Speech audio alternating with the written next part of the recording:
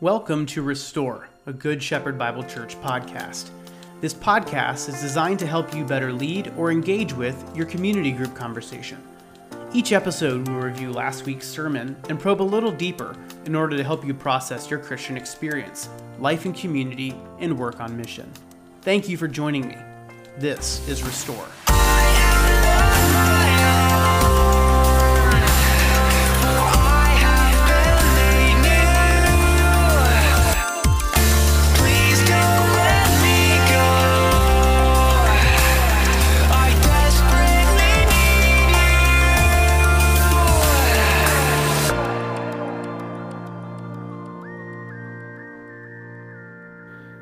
All right, welcome into the podcast today.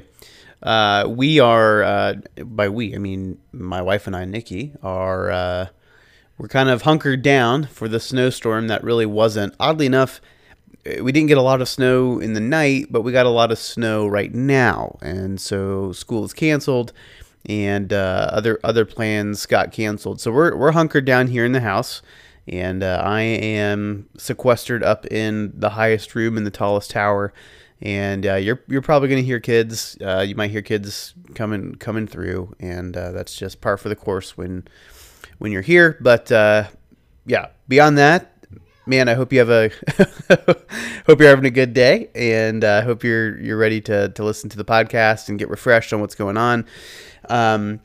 We are in Acts 5. It is a crazy long passage this past Sunday, so we're not going to be able to read it. It would probably take most of the time of the podcast to read it.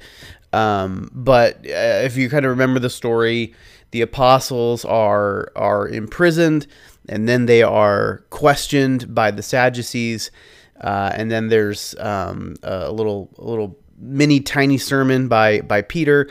And then Gamaliel, one of the Sadducees, kind of has some interesting advice for the council. And then the apostles are beaten, and they're told to go. And the word of the gospel continues to spread like wildfire. And what we see, I think initially in my sermon, I talked about, as we were casting vision for the church and talking about the Good Shepherd Bible Church, and remember all the meetings we had over the summer, I told you I was kind of drawing with invisible ink. There was something that was kind of being presented that unless you have this kind of gospel marker, this magic marker, you're gonna miss. It's not really gonna show up until we really get into it. Until we really get into the meat and potatoes of church life, we're not going to see it. And here we are. We see it in Acts 5. Eventually, we're going to see it in our church. Persecution or suffering for the sake of Christ is going to happen. So we value gospel. We value the message of the gospel. We value gospel-centered community, and then we value community-driven mission. We value all those things, and yet one thing that the church really seems to value, the early New Testament church, they really seem to value those three things as well, but also this idea of persecution. And if you were to go down to Acts 5:41, you have this description from Luke. They left the presence of the council, rejoicing that they were counted worthy to suffer dishonor for the name. So it's pretty incredible. They really seem to value this idea of persecution. And we know persecution is something that all Christians will face. And Nikki and I had this conversation on the way home. What's the difference between just merely suffering but also persecution? There was a little confusion about that, and I didn't probably explain that too well. But really, any amount of suffering that happens on account of the name of Christ, it really could be labeled persecution. In other words, the lines between just mere suffering and persecution can get blurry. And what I really don't want to do, I don't think is necessarily good or right or fair, is to minimize any amount of suffering or minimize any amount of persecution. So for instance, if somebody, let's just say this. So, you're in a career where it's performance driven. of course, everyone expects you to put in a solid, 40 hours a week, get the job done. But then to really succeed, everyone else is really pushing, 50, 55, 60 hours a week to meet their peak performance for what they're doing. Well, I mean, seriously, let's say you're involved in church and you literally you're committed to your career, committed to your job, but you also say, like, you know what, first and foremost, I'm committed to the gospel, and you start, taking on more discipleship opportunities or committing yourself to church opportunities. And, all of a sudden you're hanging around the 45 hour, 50 hour, or maybe simply just going back down to the normal recommended 40 hours a week work week. And, you're kind of getting outshined.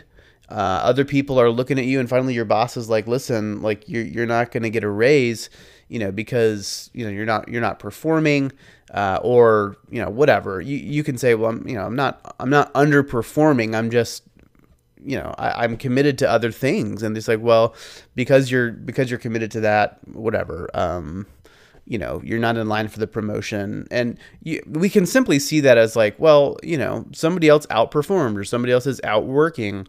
But to be very frank, I wouldn't want to minimize that. There's a reason you're not giving your time to your career, and it's because of some sort of kingdom mentality or kingdom focus. And I would say don't undermine that as not in some level being persecuted. It's not, I don't want to look for persecution under every rock. That's not fair. But certainly if it's because of the kingdom mission, because of what you are doing in the name of Christ, and you're receiving a negative effect, I'm sorry. I think that that's on the level of persecution. And again, some people certainly have it worse. Most definitely. I don't want to pretend that it's the worst kind of persecution, but I think you can raise your hand and say it's on account of the name. It just is. And there's a gazillion other things. When if people are making fun of you, I mean, this is kind of a little bit more close to home. Not really. It's not like we're facing this. But I mean, for instance, if somebody said like, "Hey, why don't you send your kid to a bigger school where there's more talent, and they have more resources, and there's more scouting, they're more in tune with larger college athletics, and so if your kid's athletic, why don't you send your kid to a larger school that has more, well, we want our kid to be in a Christian school, to be taught Christian values, to learn Christian discipleship or whatever, and they make fun of you or look down on you because of that. I mean, I'm sorry, that very well just could be a very small but yet real persecution. That doesn't feel good. But it's on account of the name. And certainly worse things than that are coming for the church. I do believe that. I think, Scripture says it's going to get worse before it gets better. But that's persecution, and it's coming. And I think one of the values that the early church was hunkering down on is that persecution. It speaks loudly to us what some of the realities are. And we talked about not just, yay, we get to go through the things that Jesus went through. Again, that's not really in and of itself entirely great. But what is great is that the same Spirit that motivated, filled, and empowered Jesus for his kingdom work is the same Spirit that sustains us and empowers us through our persecution, through our kingdom work. So that is worth celebrating. In other words, the same Spirit of unconditional love, of goodness, of kindness, of outpouring for the sake of others, this selflessness, this true freedom, that same Spirit is motivating us as we go out through our kingdom life, and that certainly is worth selling out for. All right, so what can we talk about for community group? What might stand out? We talked about two kind of big ideas that we see in this passage. Anti-gospel living looks like dying. Okay, anti-gospel living. So if you're going to reject the gospel, it looks like dying. And we see the Sadducees who are jealous. They get insecure. They get hypocritical, and then they get defensive. And all of that is based on the fact that they don't have the salvation that they are seeking to achieve. They're pursuing power at all costs. If they can just latch on to the sense of power, we mean something, we are authoritative, we have money, people like us, we are seen as powerful, whatever it is, but they don't have it. They're not actually grasping it. And so when they see a rival power, the apostles, and remember they get super antsy. They don't know what's going to happen with all of this. They get super defensive and they get super hypocritical. They even they are not interested in receiving suffering at the hands of the people. They don't want to be stoned, but they're happy to dish out suffering to the apostles. Pretty crazy. So you can see, man, it just looks like the salvation they're looking for, the life that they are looking for, they're not able to grasp onto it, and their life is kind of just slipping away. Whereas gospel dying looks like living. You have these apostles who, again, are being looked down on, are facing judgment, facing trial, and they're facing persecution, real physical persecution, and yet God's work is unstoppable through them. Their work continues on. The power is still being executed at a very, very high level. God's work is securing. It gives hope. It gives assurance.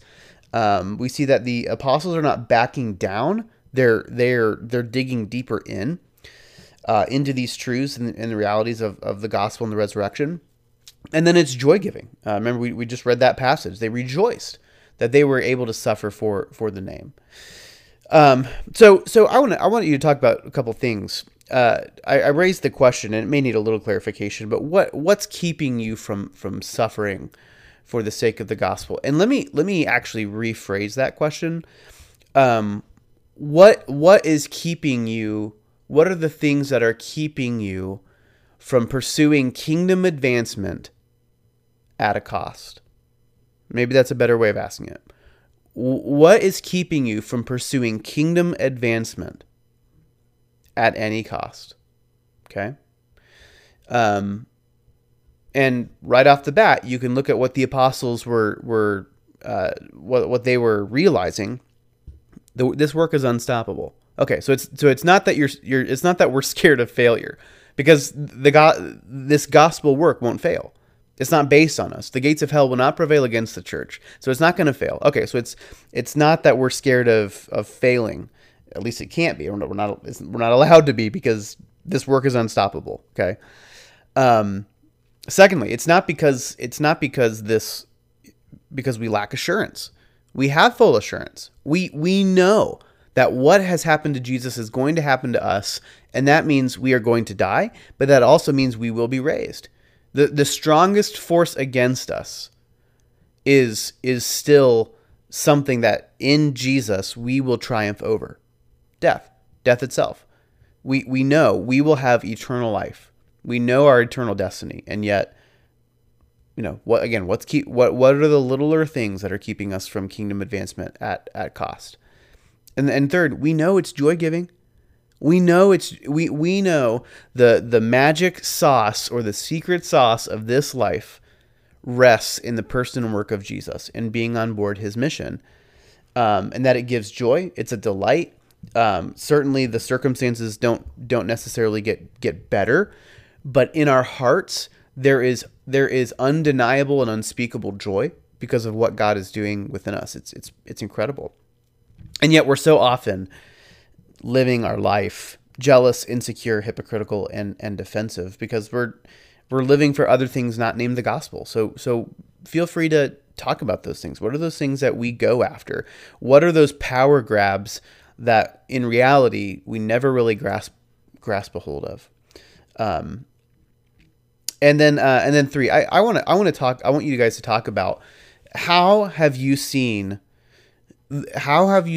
joy in the middle of kingdom advancement recently? How have you seen joy in the middle of kingdom advancement recently? I want you to talk about it. The apostles rejoiced that they get to suffer for the name. And I want you to talk about where are those pockets where you have found great joy in doing this kingdom works. A lot of you, most of you, all of you. have jumped on board this church planting work, which is kingdom advancement at cost. Okay, which is awesome. It's really cool to see. I see that all in you guys. Where has the joy been in that? Where have you been able to rejoice? Yes, we lost. Yes, we took this hit, or yes, this was costly. But I wouldn't change it for the world, because there's so much joy here. Talk about those things. Rejoice in those things. All right, thanks for joining me in this weird podcast today. But hope your community groups are going off without a hitch. Praying for you guys. Drive safely out there. It's a mess, and we'll see you on Sunday.